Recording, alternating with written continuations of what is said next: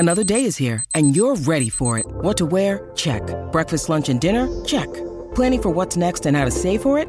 That's where Bank of America can help. For your financial to-dos, Bank of America has experts ready to help get you closer to your goals. Get started at one of our local financial centers or 24/7 in our mobile banking app. Find a location near you at bankofamerica.com/talktous. What would you like the power to do? Mobile banking requires downloading the app and is only available for select devices. Message and data rates may apply. Bank of America N.A., member FDIC.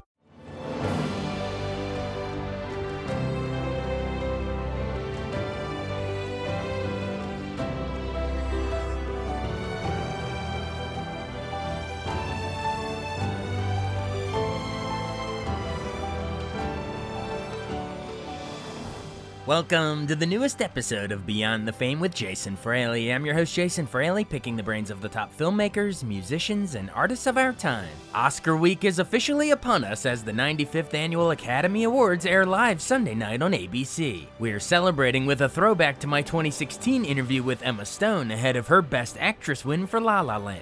Little did we know her name would cause an Oscar envelope gaffe when Moonlight won Best Picture, but La La Land was accidentally read. Are you going to talk in like a wacky radio voice? I know it's all news DC radio, but... it was 2009. Wah, wah, wah, wah, we're back! We're back. You can start like that if Really? you want. I'm too embarrassed. No, Do it. Come on. I'm on the spot. All right. Emma Stone, star of La La Land. Thanks so Hello. much. Thank you. She just did a great radio impression. Thank you. Really. Old pro. Your movie knocked me out. It was awesome. I told Damien the same thing. It was fantastic. One of my favorite scenes is the coffee stand and you have the jacket on. That's actually why I'm wearing this right now because there's coffee all down. Really? No, not really. But yeah, did it in honor of you. But did you have a sort of similar thing? Before Easy A, before Superbad, back then when you were a no name. Mm-hmm. Did you ever have any embarrassing coffee on the shirt kind of a story for an audition? I don't know if it was as specific as the coffee down the shirt situation.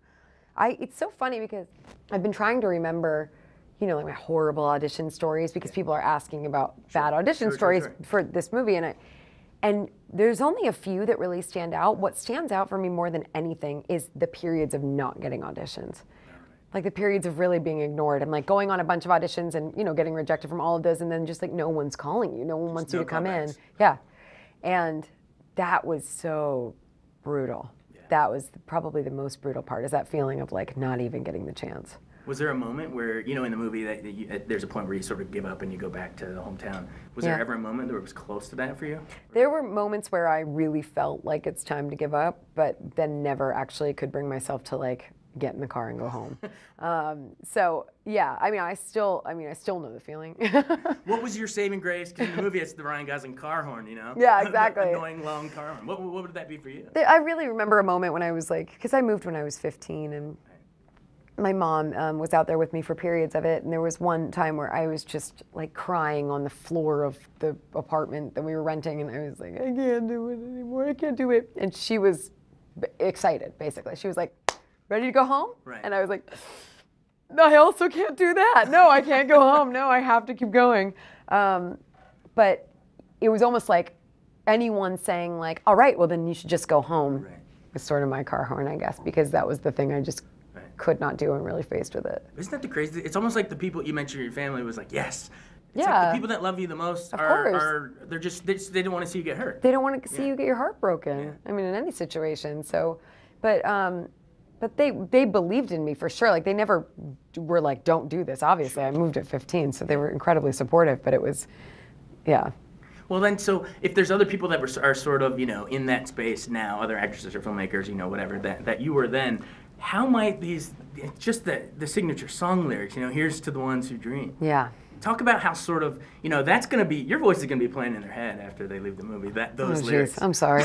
Well, the lyrics, I understand. Yeah. But, how does that song and those lyrics sort of speak to their situation and how it might give them hope? To all of us, to anyone, I think, that lives a creative life. It's a kind of, it's a sort of insane existence in so many ways. I can't imagine living any other way than getting to be a creative person, but it's also so crazy making. A lot of the time, and you're hanging these hopes on sometimes things outside of you, or you're creating things and hoping people respond to them, or it's just putting yourself I don't know. There, I don't know that it has any bearing on outwardly, quote unquote, successful you are in whatever you're choosing to do, because I think all success is inward anyway, and that's what that I think song is about.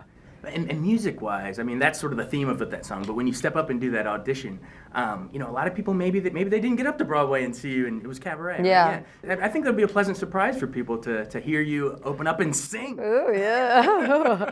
Oh, it'll be a surprise of some sort. it'll be a whatever adjective they choose. It'll be a pleasant. Oh man. But yeah, no. So one of my favorite scenes too is when you guys are in the planetarium and you go up into the stars. Very magical. Rebel Without a Cause, all that stuff. In Birdman, your character, could you do it for me? It was like a, and you look up. I'm not gonna do it right now. And you see you floating in the stars. What would that Birdman character think as she's watching them, Ryan and Emma, go into the stars in that moment in that movie? I don't know. I think she'd probably be pretty cynical about it. That movie was very cynical, a lot more than this, I guess. Well, she was certainly, yeah. Yeah, for sure, definitely. Talk about working with, because there's long single takes in both of them, in both that. Talk about working with directing styles of Alejandro Inarritu and Damien Chazelle.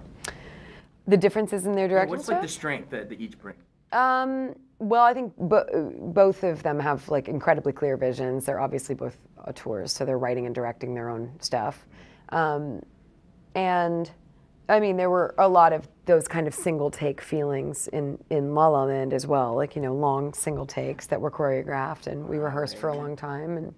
And both movies have to do with actors in some way.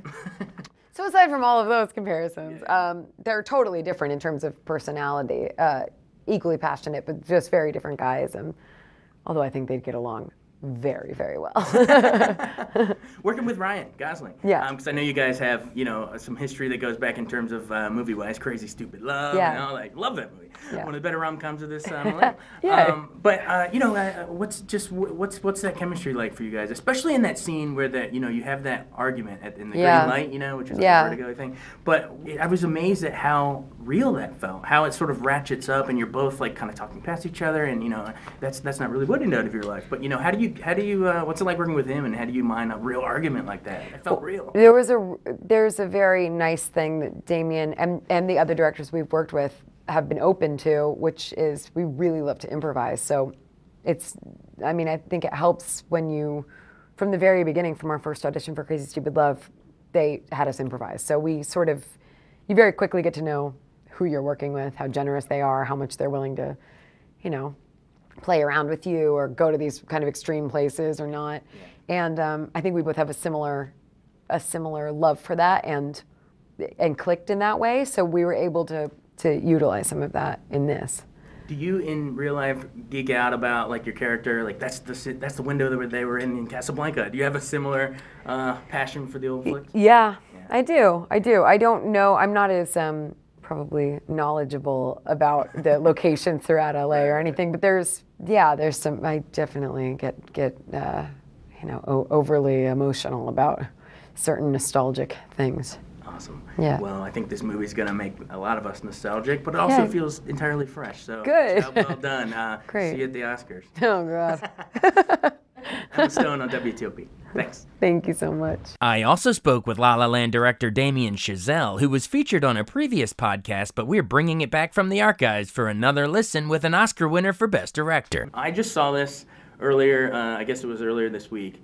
Completely knocked me out, man. Oh, thank you. It's just charming and everything in the beginning, but then by the end, you're ripping my heart out. Why do you have to do that? And when we're going down to Seb's again, turning off the highway, man, I'm just, I'm crying in my seat. But let's start, when you're watching this, obviously we all love Whiplash, but when we're watching this, you can sort of tell this is your two passions, right? It's jazz and old movies, man. Is that sort of, the two characters are teaching each other, Emma Stone and Ryan Gosling, to love each of them. But for you as a director and a writer, are you sort of like, I want to teach the audience, this new generation of young kids coming up, to love jazz and old movies? Yeah, a little bit. It's I wouldn't.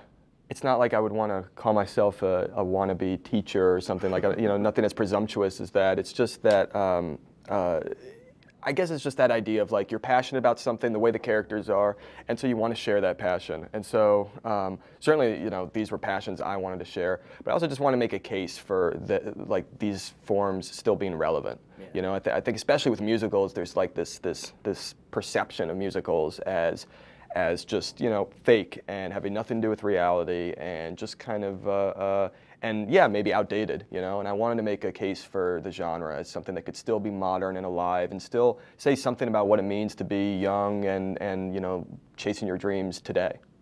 Well, you brought it back. I'm telling you, man. Thanks. Thank you. You're going to shoot through that Best Musical Golden Globe gate right at the Oscars.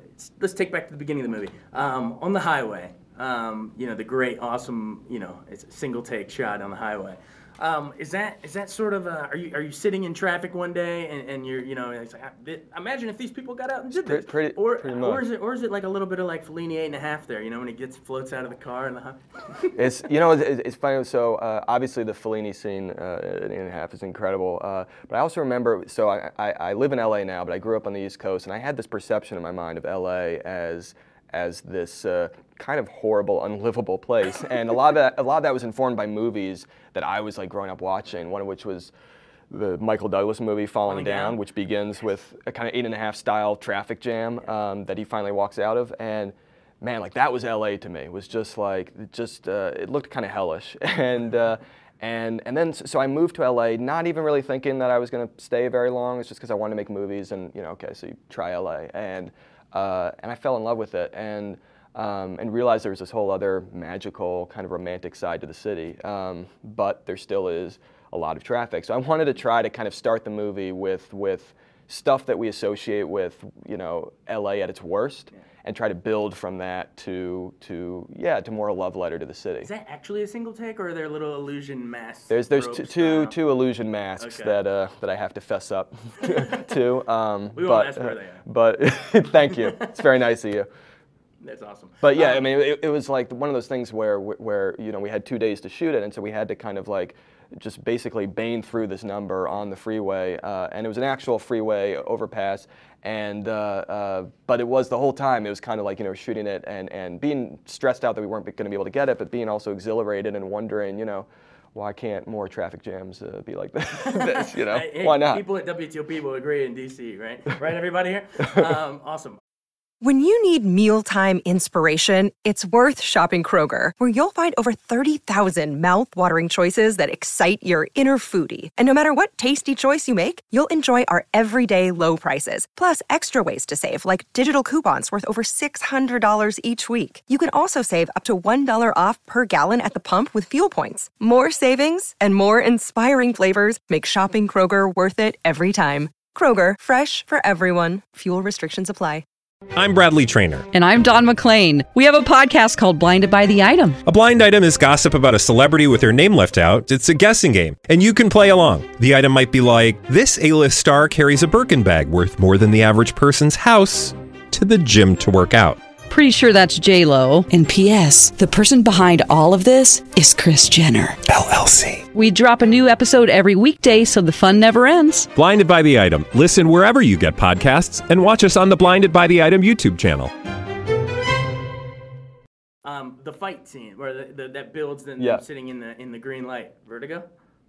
It's funny, yeah. I mean, so that was like, I remember we were into shooting. We'd already kind of had, you know, it's Ryan Gosling's character's apartment, and you know, we'd picked the apartment, and you know, and we were getting close to shooting it, and it had these kind of window drapes, and it just kind of occurred to me, like literally a few days before shooting, and I talked to my DP Lena Sandgren about, you know, what this sort of green light kind of coming through would be. And yeah, it was like the certainly the light in Vertigo, and also felt a little Wizard of Oz to me, and even Francis Ford Coppola's Dracula, you know, has this incredible green mist, and that kind of green is a color that you saw a lot in old Technicolor movies and you don't really see anymore.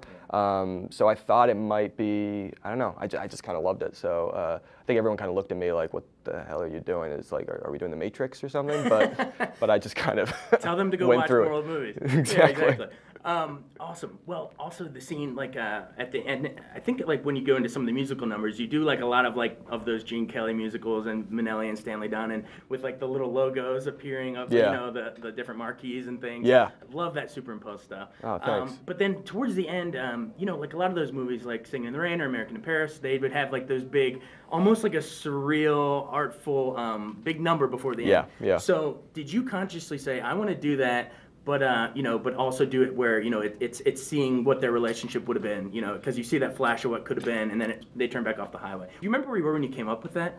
I don't entirely remember because I'm not sure what came first, whether it was just this idea of the emotion I wanted at the end of the movie, or this idea of doing a big, like those like dream ballets from those old movies that.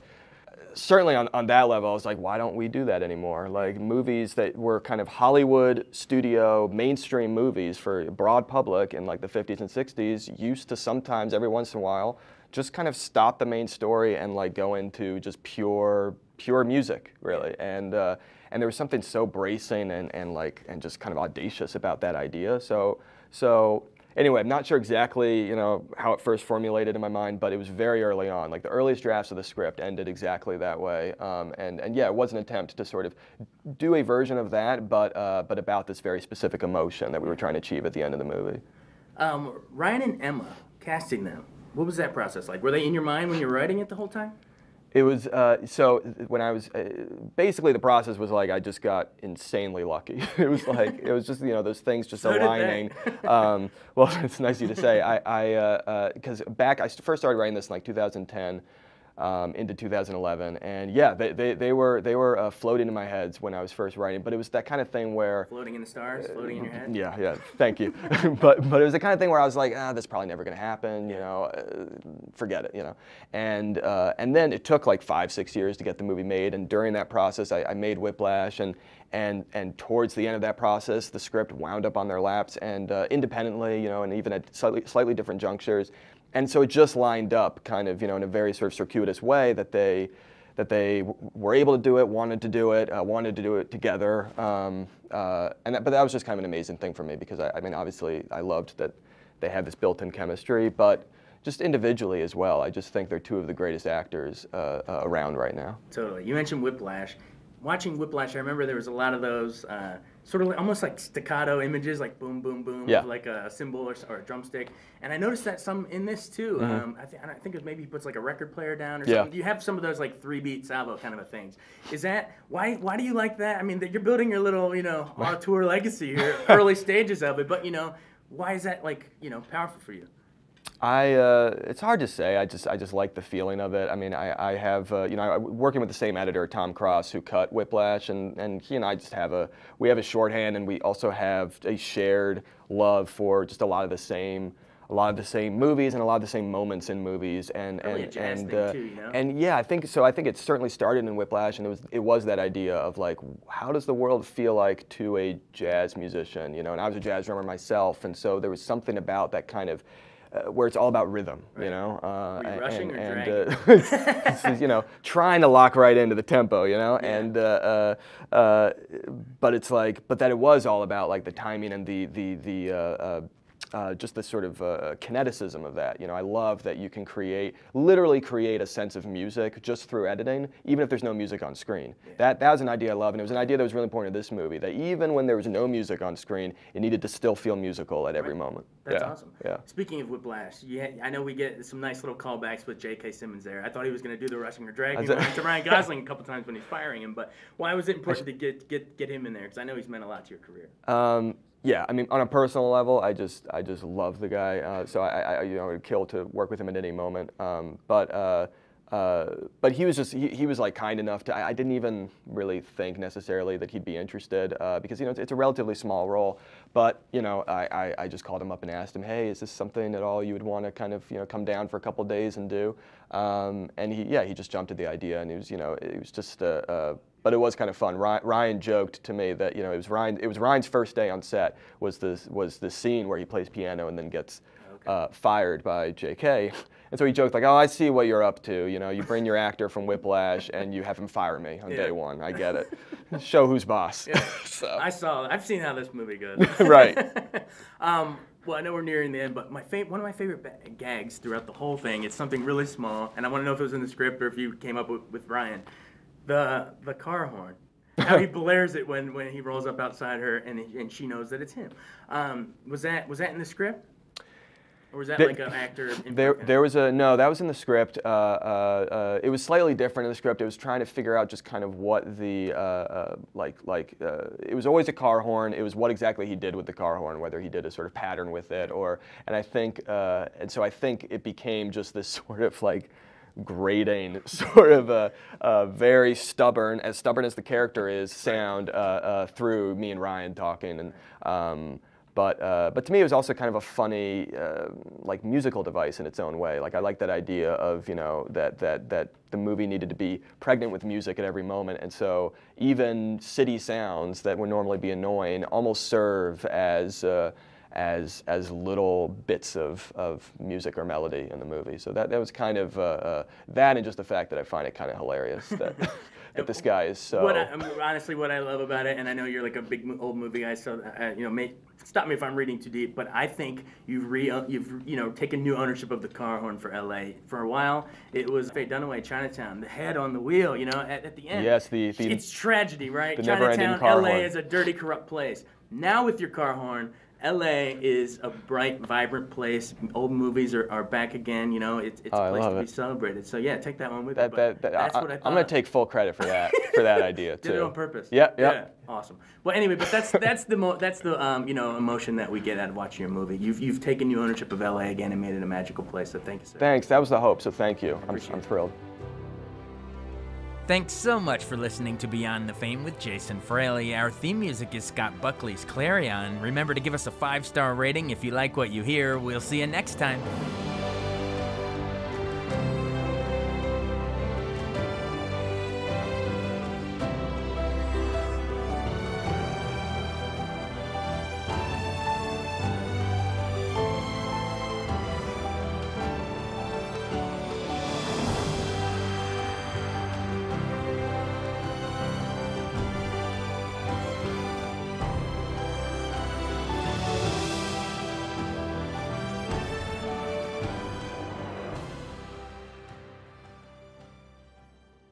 I wanted to take a second to tell you about an app I really enjoy. Living in the DC area is great, and Podcast DC gathers all of the local shows that I like all in one local app. Health, sports, local news, politics, and so much more. Podcast DC is the new local app with hundreds of DC area podcasts to choose from. I can earn exciting rewards just for listening and share the podcasts I love instantly. Available in the App Store or in Google Play, listen local with Podcast DC.